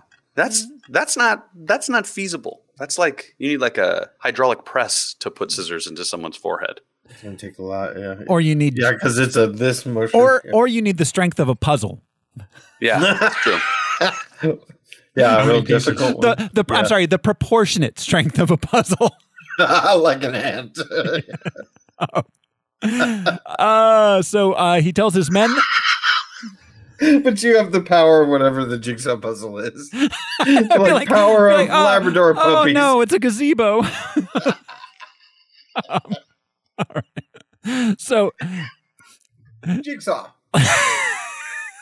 Parkour. So he tells his men they have 3 goals. The first goal is to get his money back. The second goal is to kill Frank Castle. I never found out what the third goal was. He didn't. He just trailed off.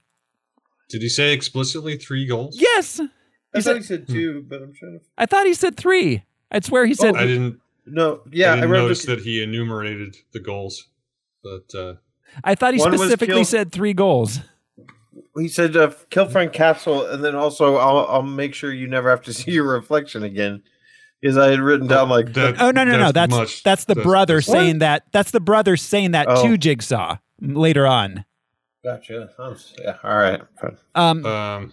So it was get his money, kill Frank Castle. In order to kill Frank Castle, they got to get Looney Bin Jim out. Yeah. And James. Yeah. James. And this is the point where he's like, don't call him that. He's not LBJ. He's not even a JFK. I thought what Jigsaw, else do I have to say? I thought Jigsaw with his like over the top New York accent and his scars, he reminded me of Ben Grimm. He reminded me of The Thing. Yeah. I could see that. Yeah. So all right. They're gonna go break out James. We get a little bit of Frank just being sad, looking at school children. Right. Sad. No, creep. Right. Just standing outside of a school watching children. Not blinking, not making a sound. That. You can't do that, Frank. If there is such thing as a red flag, it was that guy. The teachers were totally like, kids, get inside. Get inside, children. It's like, are you picking up your kid? Hopefully. So, all right. Then Jigsaw and his boys go to break his brother James out of a mental health facility, which they then do. James does not get his applesauce, but he does get his kidneys. He's a kidney enthusiast. He is. He knows a lot about kidneys. He mentions kidneys multiple times. Yeah, he knows what's up. So is it just me, or do James and Billy have a really good brother, sibling relationship? They're very supportive of each other. They really understand are. each other's needs and wants. They really do. They help each other out. They go out of their way to help each other, feel James better about themselves. James was probably, had behavioral issues, before they gave him the crazy nickname. But you know what? He probably had to stand up for his little brother all the time. He's not crazy. Yeah. You're the one that's crazy. He just likes to eat people's organs. That's all. While they're alive. That is all. While they watch you eat them. Yeah. So, all right. So they get him out. Then that night, Frank goes to give the money to Angela. He meets and befriends Grace, her daughter. Another creeper moment. Yeah. But the widow Angela is unhappy at finding a strange, scary man on her porch giving her daughter presents. Yeah. Sounds right. She refuses. With a bag of cash. Yeah. She refuses the money, says, fuck off, Punisher. Frank wants her to kill her. He's like, just do it. Just do it. Yeah. Well, and he leaves the money there. No, he takes it with him. I thought he left it there. No, when he's walking away, he's carrying the bag. Oh. She told him to get it out of there. Because she didn't say no twice. You have to get multiple no's, in that awkward gift-giving situation. You do. Like when paying, offering to pay the check. Sure, though? Because it's $100,000. I mean. Are you sure? Angela says drops an F-bomb, and the little girl's like, that's a dad word. And all I could think was, Modib. My name is a dad word. My name is a dad shenanigans. That's a fucking dad word. Yeah, it is. Woo. All right. So let's see. Jigsaw and his guys visit his brand new hotel, which he inherited, but they have to spend the night there, and it could be haunted.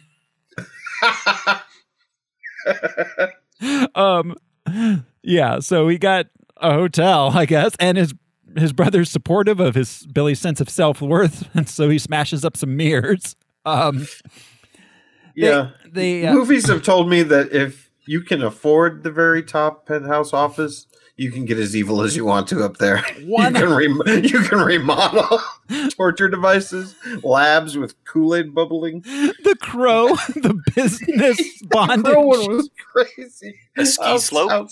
Yes. A ski slope. Yeah. The Crow was like a sleek outside modern skyscraper and then like a dungeon inside. Yeah. The sex office? The sex office, yeah. Yes. The non-consensual sex office.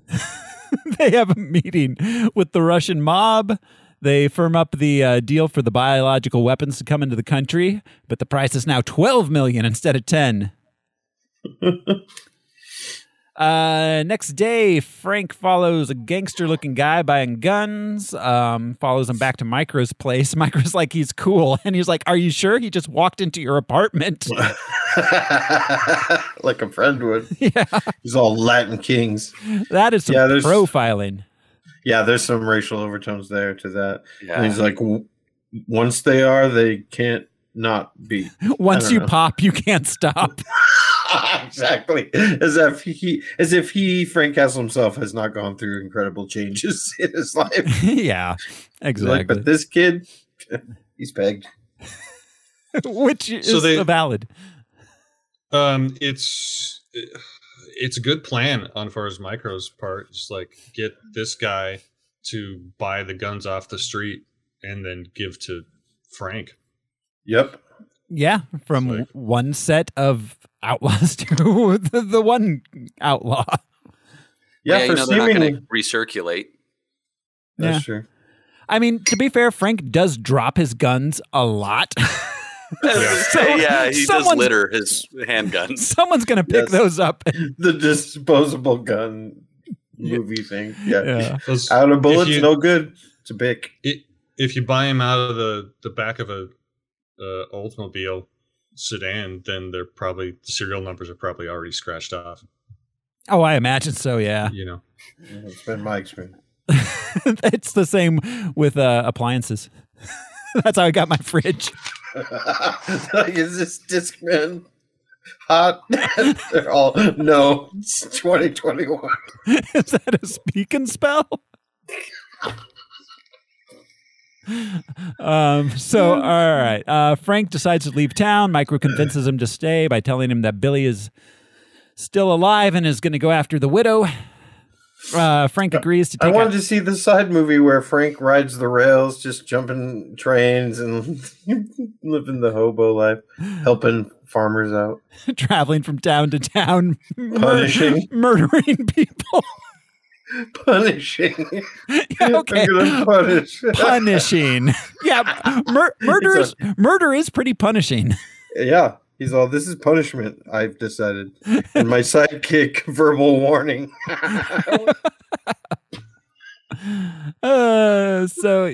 Frank agrees to take out Billy, but then says he's leaving after that. Soap and Paul look for Frank by listening into the police scanner. Jigsaw follows the widow. Carlos gets word about the Jumpy Boys having a deal go down, and Frank accosts them for information.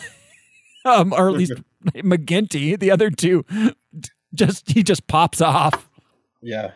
They learn that he blew up that first guy mid-jump with like a rocket. Yeah. Yeah. Like he was That was shooting pretty squirrels. hilarious. Yeah. Yeah. That is some I good don't aim. understand why they all just stop. Right. Right. Just I would keep like jumping deer in around. headlights. Like, oh, that guy's shooting a gun at us. Better Let's just stand here. freeze. Oh wait, he's putting that gun down and picking up another gun. Right? I bet he's going to use that one too. I better not duck behind any sort of cover. Yeah. Like, as a shooting guy well who jumps parkour. for a living, I'm going to stand this still. is the time you do it. You know? The Like, guy who jumps for a living. it's their only ability. He's been working in the jumping mines. Jumping business is rough. But you're right about killing the first two guys. That's not real, you know. It's like, I'm going to assume they know nothing. Yeah. And this guy's the guy with the info. It's McGinty or nothing. It's McGinty. And he shoots the first guy with a fucking rocket, which you can see, like, oh, that came from that direction over there, and they're all like staring at him, making eye contact with the guy, and As then he picks up shoots another him. gun. Yeah. And then he's the dude that's emotionally conflicted about accidentally killing that one cop, and then shoots bazookas off in the alleys of New York. Well, yeah, and if he had missed the jumping guy, Rocket launchers. Oh, the building, like, way back he there would have been killed some, gone. like, family in a tenement somewhere. Yeah. Yeah. He's not a good guy. No. Nor is he thinking ahead Conflicted at all. at best. Yeah.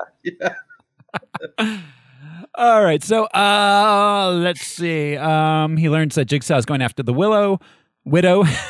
the willow tree. Paul and Soap happen upon Frank and McGinty as McGinty dies. Paul goes after Frank. They fight. Paul manages to handcuff him and take him into custody. Frank slows his fall from the roof by stepping on McGinty's head. Yes, he does. Brutal. Woo. And that's the end of Colin McGinty. After he's been impaled on that fence, after the Punisher bounces off his head and lands, he doesn't even look up at the car that's right there, like total horse blinder. Yes, thing. no, it just walks straight off camera. Well, this I wrote how down small just is like- New York. it seems very. That's what You know, Yeah. they're not But I even did fighting like- in Hell's Kitchen. They're fighting in one corner of one street. You know, off in like the same alley. It seems. yeah. Oh, yeah. Yeah. Yeah, but the way he crossed, I'll just say the way he crossed in front of the car without looking, I totally wrote down like Bigfoot. That's exactly how Bigfoot interacts with them. There's nothing to the right or left of me. Let's see. Jigsaw and his guys arrive at Angela's house. They take her prisoner, demand to know where the money is, start tearing the house up. the cops agree to have a welfare check done at the widow's house, so they send in some uniformed officers to take a look. James kills them just immediately. They walk in and let him go behind. Like, they are bad cops. Yeah. Well, and the guy clearly has cuts and a bandaged face. Like, he may have a potential for violence. Well, yeah, and they say, and he says, no.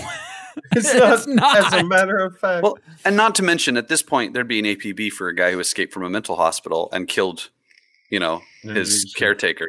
Yeah. Well, and then somebody does mention it later, I believe, one of the cops, but why wasn't she under protection? At least for a little while. Yeah. Just in case. They don't know the Punisher inside and out. So it's like, let's get some agents there because her husband was just gunned down. Well, and her husband is such an allegory, or like such a comparison to Frank, because Jimmy kills the cop with a sword. Yeah, he's he's got like a fucking katana hanging on his wall. Like, we got to start a tally for that. Where like the sound that happens when there's no logical reason. Oh no! This movie, every time the jumpers jumped, it was like whoosh, whoosh, whoosh, whoosh, like every time. Yeah, with their pants on backwards. They jumped around. They jumped up. And they got down. Yep, tell us that last time. All right, so let's see. Soap, Paul, and Frank head over to the widow Angela's house. That's what reminded me of Lethal Weapon. It's just like Joe Pesci in the back seat. Yeah. Frank Castle, of course, was Pesci, but yeah. Frank, oh my God, I'd love to see Joe Pesci play the Punisher. Yeah, he's done a lot of punishing in his career. Yes. So they Paul goes in, immediately gets captured, luckily not murdered like the other cops. They didn't have a sword or something ridiculous to kill him with. Yeah. Right. Yeah. I love when James is looking for the money, which is a large amount. He flips over the coffee table. He's like, it's not under there. And then he throws the dishes one by one. He's just throwing them by. They're not here. Like, James, I know you're crazy, but I do need you to look for the money. It's like, you're not helping. What you're doing is not helpful. We got a time frame? This is just petty vandalism, James. Come on. At this point, they're microaggressions, James. Macroaggressions. Yeah. All right. Frank convinces Soap to free him. Frank goes in, kills off most of Billy's guys. He just punches through the skull of the kid. Like, right through his skull. Yeah. The kid that has no idea where to do coke. Yeah, he walks over, sets down his weapon, turns his back to the door, and does some coke. I understand the incessant need to do it. That's sort of built into the appeal. But just to do it wherever you are, just standing there. Is that why his face is so fragile that Frank can just punch it in? Well, we all know vitamin coke does make your forehead extremely thin. Or maybe Frank was on cocaine. That makes you so strong. He had some of the jumpers. Nothing can stop you. I am a badass now. So, all right. And you should hear about some of my ideas. Yeah. First of all, the earth is flat. Yeah. It's way flat. All right. So, concave. Paul and Soap comes in. Paul and him manage to take Jigsaw and James into custody after Frank escapes with Angela and Grace. Frank takes them back to his hideout and decides they're going to stay there until they get word that Jigsaw is safely put away in jail. Oh, I caught something that's probably unrelated, but if it's unrelated, it's funny. But there was a guitar case. Wasn't it in the Tom Jane Punisher movie where there was an assassin that was a country singer, that's a mariachi type? What was his name? It was he had a fun name. Hank Heck. Yeah. Hank Heck. So then I thought, like, it's got to be a reference to that, because if it's not a reference to that, that means when Frank's not viciously, angrily plotting revenge, he's strumming the guitar, doing some like Harry Chapin tunes. Yeah. Some John Denver. Yeah. Yeah, some John Denver. Sunshine on my shoulders. He's like, what? I got feelings. I'm a person. I don't express myself through murder. It's just what I do for a living. I have 2 ears and a heart, don't I? It's like, so this is an Ed Sheeran tune. Yeah, 2, 3. All right. So back at the police station, the FBI dude, head guy, arrives. He cuts a deal with Jigsaw to take down the Russians and their biological weapon in exchange for Jigsaw getting immunity and an as yet unrevealed to us perk. So they bust the Russians. The Russians vow revenge upon Jigsaw. And for the first time ever in reality or fiction, the cops kept their word. Why would they do that? I would just be like, aha, we were lying all along. Yeah. You're still going to jail. Like, dude, you're going to get great medical care in jail. So we just figure it's for the best. You can go free. Your mental escapee brother can go free. Right. You can have the money. Right. Just because you got us to some Russians. Like, no, that's not how that works. There's a lot of paperwork at least. And I don't know and if the people FBI realize is going to this, be but cops pissed. can lie to And this you. all took place over one night. Yeah, the cops can legally lie to you Absolutely to get you to legally. cooperate. Yeah. That's where that first Miranda right comes in. Right? Don't talk to us. We're going to lie. Yeah, that's the unsaid part of the first Miranda right. You have the right to remain silent because we're going to say some bullshit to you. Yeah. You and your co-conspirators, we're going to get you to rat on each other. So They actually made their deal with the FBI. yeah. Right. Okay. Yeah. But and Homeland Security, They lied yes. too. yeah, the FBI also has the right to It's lie true. to you. Yes. Yeah. It's not It's a just law local. enforcement. It's not The just Supreme local. Court, the Supreme Court decided for reals.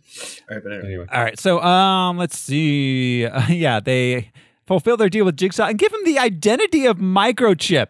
That was the third part of their deal, was like, oh, also we want to be able to kidnap and murder this guy. Cool. He's like, yeah, he's a computer expert we've never seen on the computer, but he's got a lot of guns. So, you know, It makes sense. His name is Microchip, and all he does is buy and sell weapons. Yeah, he didn't hack into anything. Yeah. Yeah, So that's it's got to something be that about his peenie. the show did such a great job of doing, is showing that Micro was one step ahead of Frank because of his ability. You know, and Frank ultimately needed him because he was also Savvy. being blackmailed by him. Yeah. Which is what a hacker would do in that situation. Like, oh, you're a murderer? Well, I'll just blackmail the shit out of you, dog. Right. I'll get you your sensitive info. So all right, Jigsaw and okay, wait. So no, all right. Then in his hideout, Carlos arrives. Frank puts him in charge of protecting Grace and Angela while he goes after Jigsaw. Jigsaw and James decide to recruit an army from the streets to kill Frank. We see that they have captured Microchip. So did anybody else pick up on Blazing Saddles energy there? Oh, Just God, like a line of bad guys Yes. lining up to be yes. interviewed and then chosen. And he's doing like a patent speech. Like, Some of them have briefcases and like carpet bag type. Yeah. The patent speech in front of Yeah. the like projector flag. Oh. To each ethnic gang. right? Yeah, so we had what? We had the Japanese Yeah. triads. We had Yeah. the Irish. Yeah, the IRA type. There was like your kind Yeah. of standard African American gangbanger Oh gang. yeah, like a white people just think Black they look Street like- gang kind of thing. Yeah, Yep. and then The Backstreet's back. All right. All right. yeah, was that like a Wire reference because they were all wearing like FUBU bubble jackets and stuff?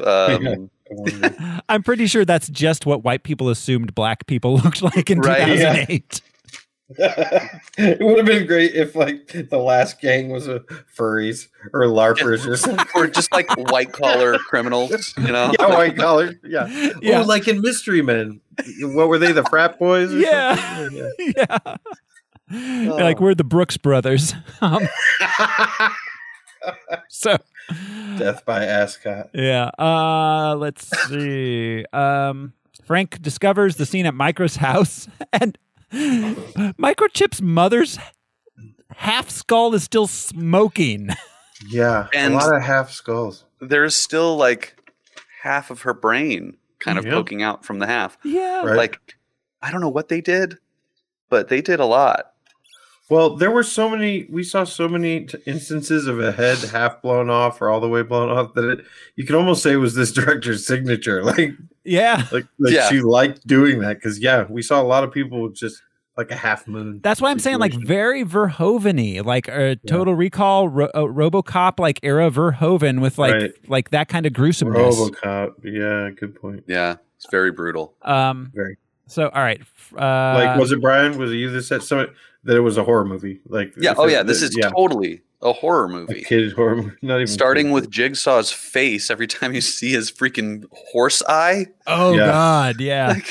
Gary Oldman had that eye in Hannibal. Yeah, freaked me the fuck out when This is the closest to that I've felt, where I'm just like, oh God, like I do want to turn away. I understood why the henchman threw up immediately. Right. Yeah. Well, he was just strung out on gack as well, just twisted teeth. Well, and he's truly grotesque. Like he is. He's gross. Horse flesh. Yeah, if I was the doc, I would have left that out.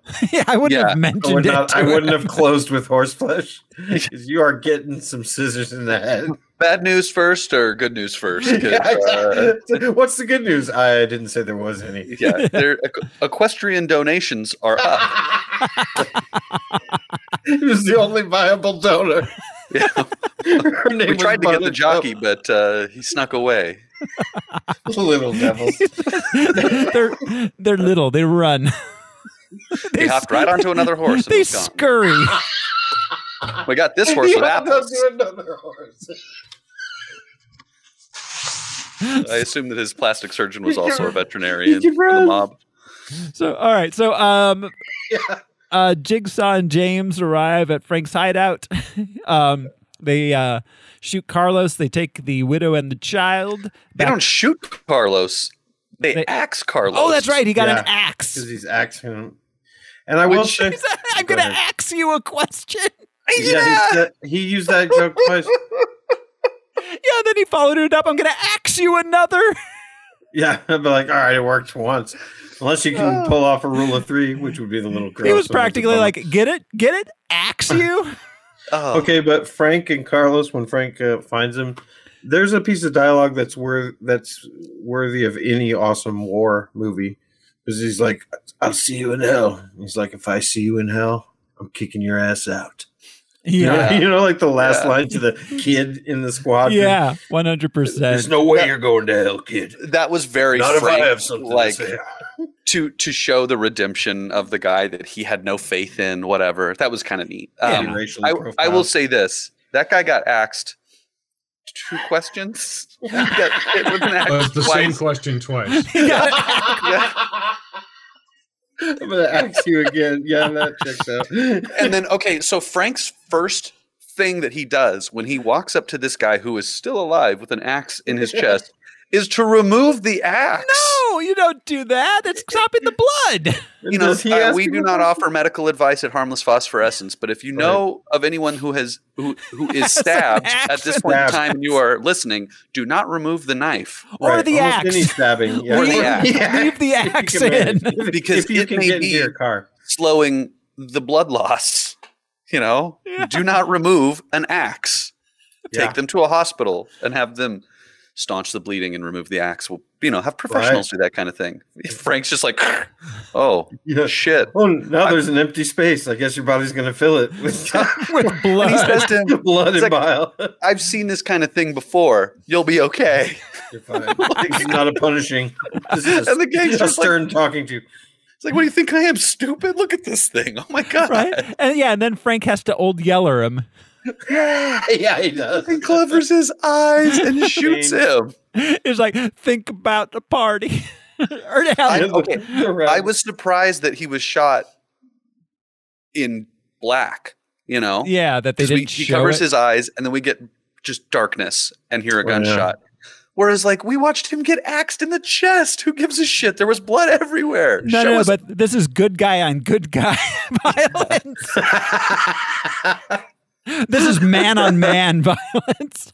It was a weird. Soap is familiar. It was a weird artistic choice. It was. Yeah. All right. So Frank goes, he meets Paul in a church, tells him that Jigsaw has Angela and Grace, convinces Paul to help him secure the trade of Angela and Grace for himself. This church has a neon crucifix. Yeah, this church is this banging. is the Vegas, nightclub. Vegas chapel. Catholic chapel thing. They had the statues that were crying blood or whatever too. And that the priest that came up to Frank was like vibing him hard. He was like, I didn't expect to see you back here, Frank. He's like, hey man, you still owe me for that MDMA from last weekend. What's happening? And his one of those silent clubs. He's just listening with headphones on the whole time. He's got glow sticks. He's like, what's up, Frank? Not cool. He's like, you know what Jesus wants? Jesus wants you to fucking get down.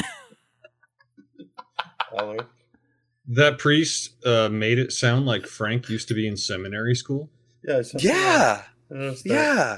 Yeah, what's up with the wife then? Like, and the children? They grew up together in that too? Like he knew him from seminary school. Yeah, they've known each other for a long time. Other seminary. Yeah, I was getting real Toby from The Office vibes. And then I met a woman. Not seminary, seminary. Seminary. Yeah, like Toby. Like soap? Yeah. They all work together on that one film. Oh no. Deep soap. Angels in the infield. All right. So all right. So Billy and James, they do their recruiting thing, and they take up residence in their hotel. Soap and Paul tell the Russian mob where to find Jigsaw. Did the Russian mob not know who it was? Like, were they like, okay, so your son got turned into the FBI by some dude with a horse flesh face, but we don't know which one. It could be any dude with a horse flesh face. Right, exactly. Okay, and they convinced the Russian mob to go attack him after he has recruited all the other gangs in town. Yeah. They didn't do this beforehand. They weren't aware of him recruiting all the gangs because they probably thought, he's just holed up in this hotel by himself. The Russian mob is really bad at what they do, it seems, in this moment. It would appear so. Well, they had a personal, vendetta. Why they weren't more proactive. All of these... you think they would attack him initially. Like, oh, crap, we lost out. That's a lot of money for chemical weapons. Well, do you notice... And you killed my son at your meeting. You notice every single one of these mobs and gangs consist of 10 people who hang out in a room together at all times. At all times. Yeah. Smoky room playing cards together, whatever. Right. Like every single mob is just 10 dudes that are playing cards together and smoking. Yeah. And one of them's named Turtle. Yeah.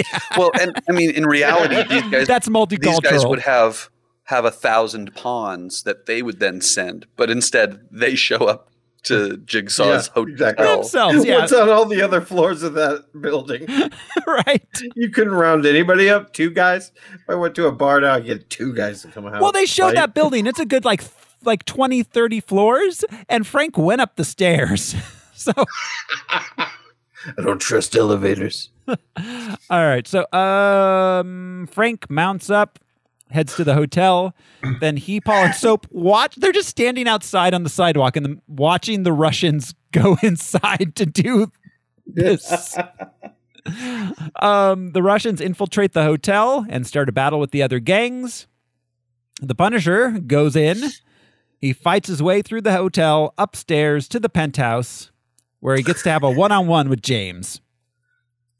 Yeah. Well, and this, I don't know. I think the Saw movies came out before this. Yeah. But the bad guy from Saw is named Jigsaw, and he says to Punisher, "Do you want to play a game?" Oh, yeah, sure does. Huh. Which I'm pretty sure was them being like, wink, wink. Okay. Our Jigsaw came first, but here's a Jigsaw horror reference. Yeah, makes sense. Huh. Stupid. Yeah. Is that a pool also? Was it a pool? I thought it was like a fountain that the water had been drained out of, and then they put a fire pit in. Yeah, I thought the same thing. That's not... I don't think you're allowed to do that in your hotel room. I mean, hey, on those top floors, you can get away with anything. That's true. But yeah, I mean, yeah, that's reasonable. That is what it looked like. It looked like a bathhouse pool, like not like a pool that you would swim in, like a pool that like John Wick would kill people in or something, or that you would pour water over for steam. Yeah, kind of thing. Yeah, so all right. So Punisher fights James one-on-one. James runs away back to his brother where he's keeping the hostages. Jigsaw forces Frank to choose between Micro or Grace. So it's like James has the gun on Grace, Jigsaw has the gun on Micro, and he's like, choose which one dies. Like, that's not even, I mean, come on. That was always sorry, Newman. Yeah, it's Newman. Are you kidding me? That was always going to go that way. Just don't look at me. Yeah. It was cool. I will say it was cool the way that they handled it, where he's like, obviously I'm going to shoot my pal and not some kid. Well, and it was like, whoa, because you're so used to in superhero movies, like them being just so unrealistically quick to pull it all off. Yeah. And he didn't save Micro, so it was like, oh shit, he just got capped in the brain. Yeah. So, that's real, Yeah. He still chose, even though he was intending to save them both. What was funny was it did take Frank a minute. So after like he shoots James, and then Jigsaw shoots Micro. It took a little too long for Frank to run over in front of Grace. Bigfoot stride. Yeah, he was kind of like, okay, I'm going to get there. Yeah, so getting his steps in. So Frank then just kicks Jigsaw's ass, stabs him sideways through with that spike thing. He body slams him into the edge of that like pit so many times. He's broken all of his bones. There's a lot of like wire work slamming people into the side of concrete things and tiles flying everywhere. Like a lot of that. Somebody got hit in the face with like some concrete rubble. Oh yeah. LBJ threw that at his head. That was the first thing that he did to him. Was he threw a rock at his head. Yeah. He also threw like shattered glass in his face. Yes, he did. Like you would sand. Oh, yes, you're right. He did. Yeah, like the sand. Like the pocket sand. Yeah. Yes. So all right, he frees Angela and Grace, kills Jigsaw, and throws Jigsaw in the middle of the fire and just lets him burn. Yep. Ooh, and his eyeball caught on fire very early. Well, horse eyes do that. They are incredibly flammable. If you've ever seen a horse catch on fire, they go up just like that. When I'm camping, I always take a bag of horse eyeballs to use as kindling. Your eyes could just burst. They make for a great snack too if you're, feeling famished. The way they pop when you bite into them. All right, so Frank meets up with everybody outside. Angela and Grace say goodbye to Frank, and they go their separate ways. Frank and Soap walk away, and Frank like disappears from Soap. Soap gets mugged immediately, and Frank, in this dramatic scene where like Jesus disappears from the neon cross behind him. Frank shoots the mugger, and we roll credits. Yep. And that's the movie. Yeah, I found it entertaining. Yeah. I thought the script was pretty good. A lot of it could have been a lot cheesier than it was. Oh yeah. That's high praise for us, but yeah. It was not as bad as I thought it was going to be. Same.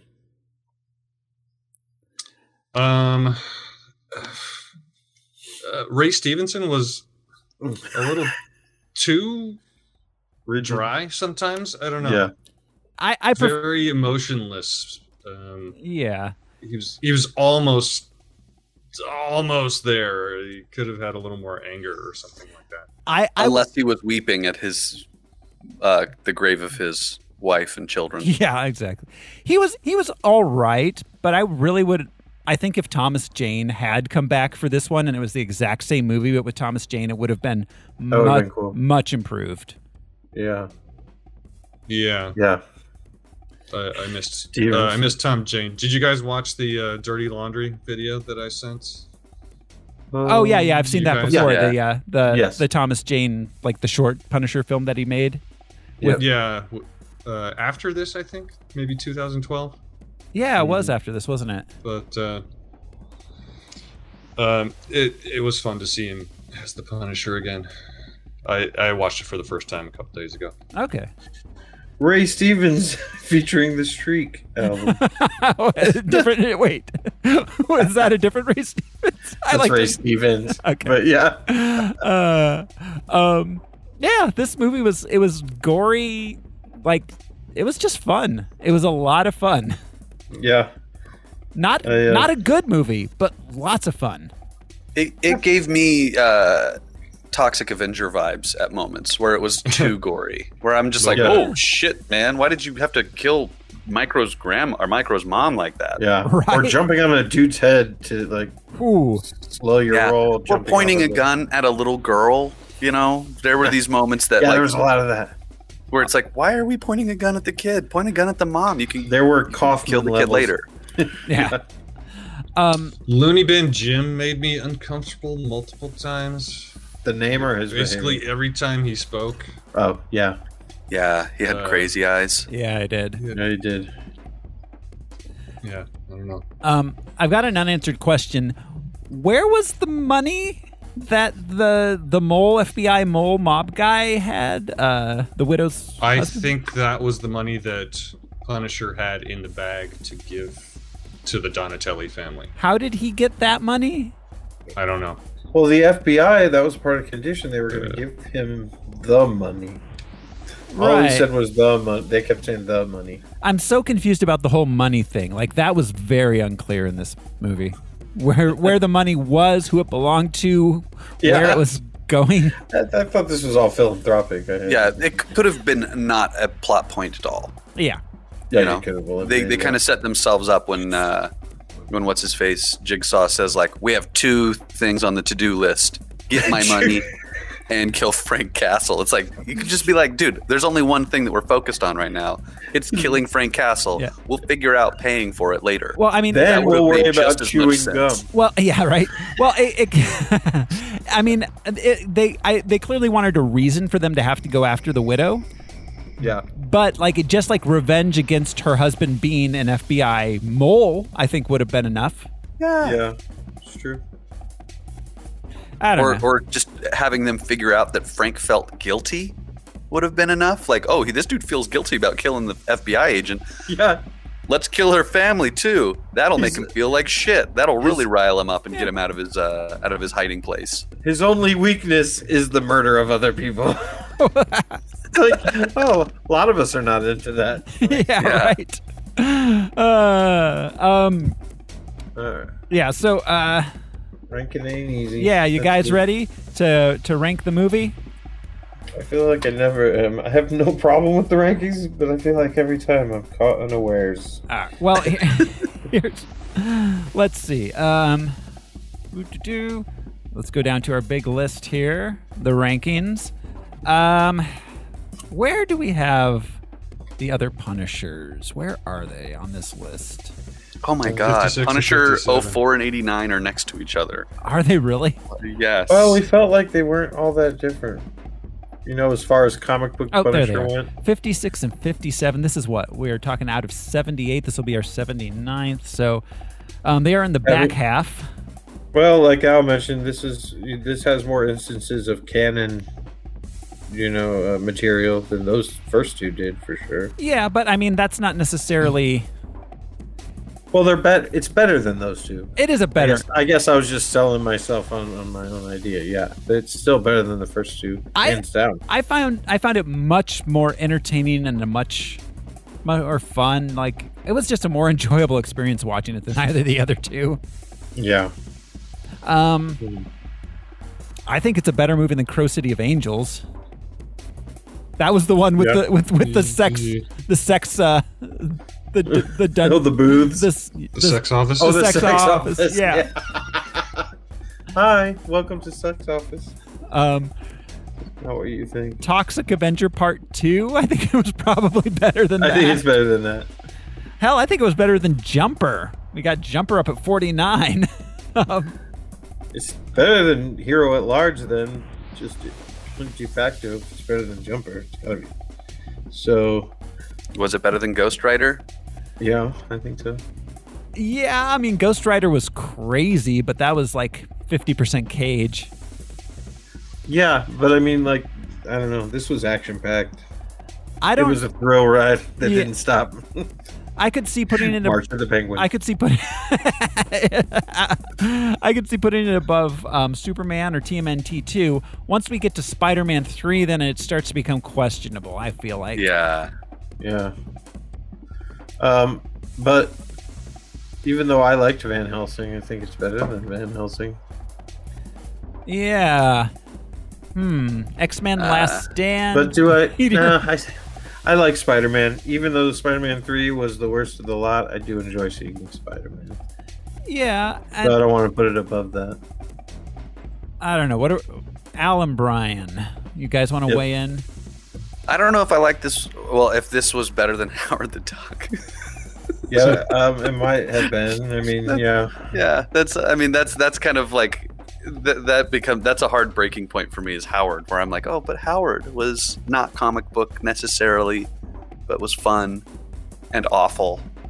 But this was awful and comic booky, but like more horror than. Yeah, I don't know. I'm really hung up on the like, whoa, the shock factor of this movie. This is very different. It was gory. It was definitely gory. It's one of the better scripts that we've had to listen to in a while, which is funny to say, but yeah, a lot of the dialogue was natural. Yeah. Well, and Jigsaw was a just romp. That character. Yeah. This had a lot of really great actors in some of these roles too. Yeah. What you thinking, Al? The highest I would put it is at 44 above Turtles 2. Okay, so under Spidey. So that is kind of our range then, from that down to from Daredevil up to Spidey. It's going to go somewhere in here. Well, so Brian is definitely for putting it below Howard. God, I can't believe we put Jumper up there. Yeah. Every week, I'm like, wow, why do we put that there? We're basically throwing darts at the wall. Yeah, we really are. Yeah, just grab a number around that area. Do we want to stick it right below Howard then? Just put it in at number 52? That's what she said? Yeah, stick it in. Do it. Brian and Al? Okay. They stick it in. Al, it in. Do you want me to stick it in, Al? Do you answer the question, Al? That's fine. Okay. That's the same thing she said. Yeah, exactly. When I asked that question. Wasn't a no, wasn't a yes. Like, that's fine. Whatever, just don't wake me up. This is all too familiar. All right, there we go. Punisher Warzone on the big list at number 52. That makes 79 movies we watch, which means next week we'll be watching number 80. And number 80 is The Spirit. OMG. Okay, all right. Yeah, this movie. Samuel L. Jackson, right? I believe. Yeah, he's in that. Yeah. There's a lot of good people in it, but yeah. Directed by what's his face from Franklin Xavier Miller. Yeah, right? that's right. Frank Miller's one and only directing job. Yeah. Wow. You. So that's it for us this week, everybody. Thanks for listening to and watching Harmless Phosphorescence. This has been Krispy Kreme motherfucker throws Smiley. I'm Josh CC, and where the fuck is Nikki? I'm Brian Lesh, and I'd love to get my hands on God. I'm Alaric Weber, and now I've got brains splattered all over me. Thanks, everybody. We'll see you next week. Bye. Thanks, guys.